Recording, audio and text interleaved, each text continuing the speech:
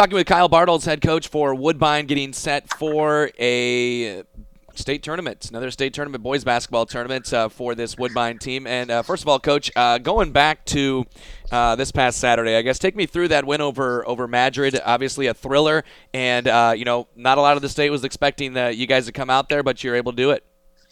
Yeah, Madrid's a great ball club. They have three outstanding players that can really score the basketball at will.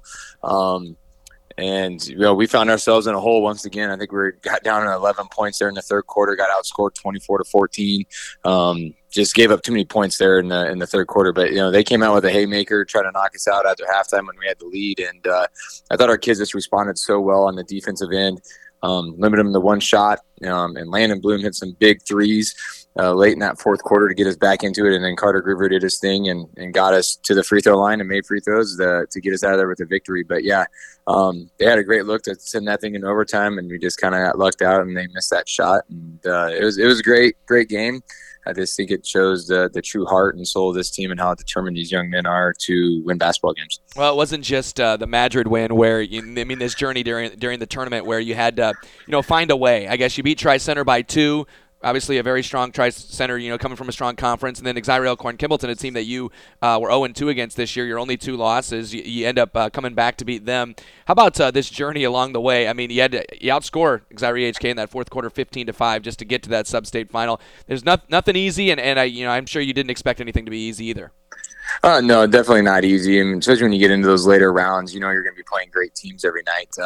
But I think it just shows that this team, what they can do, and then we're tested, right? Like, we didn't blow everybody out getting there to go to state and then think, have this big head going in there.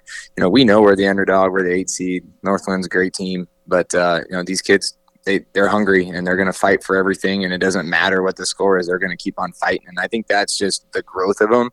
They're young and they're full of energy and determination. So I think that just shows how determined they are. And like I said, it just makes us battle tested and ready for this big stage that we're about ready to go on.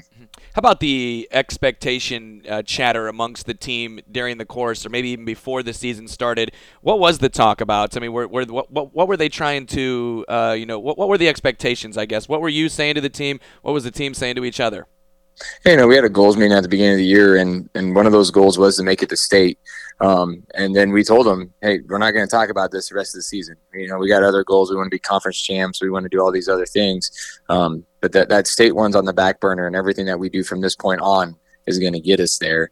And so we didn't really talk about it. It was us always the next game up mentality and getting better every day in practice. And that work has led us to this point. I think it was always there in the back of our minds. But I think if we go back to November and you said we're only going to lose 2 games this season so far, I think we'd all be a little surprised by that. I think we knew it was possible, but in our conference, there's always somebody that's going to get you, right? Like, you got to go to Arweva and play in a really tough gym against a really well-coached team.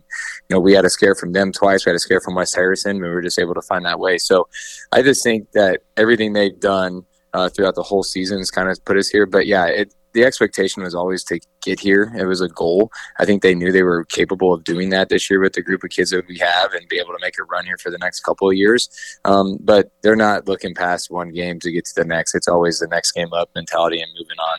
6 straight winning seasons for the Woodbine boys basketball program. But, you go back to maybe 2 years ago where this started to build with Carter Groover as a freshman, and then last year as a sophomore, and then you had Landon in there with the same, kind of guys. I mean, last year you obviously had the Priors as well. So the growth, year to year to year. I guess tell me a little bit about, adding Landon Bloom into what was a pretty established roster, I would say, and it's obviously worked out pretty well. How'd that work out so well?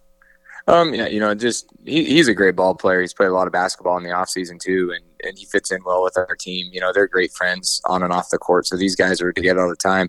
But all it does is add us depth, right? And depth's one of the most important things you can have in any sport that you're trying to compete at, especially at the high school level. And the fact that we can play 9 guys and be fine, I think that just shows our depth. So Landon just added more depth to that, and he has some specific traits that make him great, and his length is one of them. We were able to go to a man-to-man defense this year and just play lights out on defense because of our length, and his 6'4" frame really does help that too. So I think this has always been something that's been thought about since these kids were little, and the amount of basketball they played with, and this group. You can always see those groups in small towns, and here they come, and you're on your roller coaster up and down years. So, yeah, this group has just stuck it out together, and yeah, here we are. It's awesome. Yeah, North Lynn, the opponent, obviously with Grandview Christian moving to 2A, this was an immediate thought was North Lynn is the beast of Class 1A, and obviously they're the number one seed here. What are some things about North Lynn? You turn on the tape, I'm sure it looks pretty familiar to what you've watched in the past several years with them at state. Oh yeah, great ball club. They play some amazing defense, and they're going to press you, right? So we're going to have to be able to take care of that basketball in the press. But yeah, they're good. They're very good, very well coached. Coach Homer is a fantastic coach.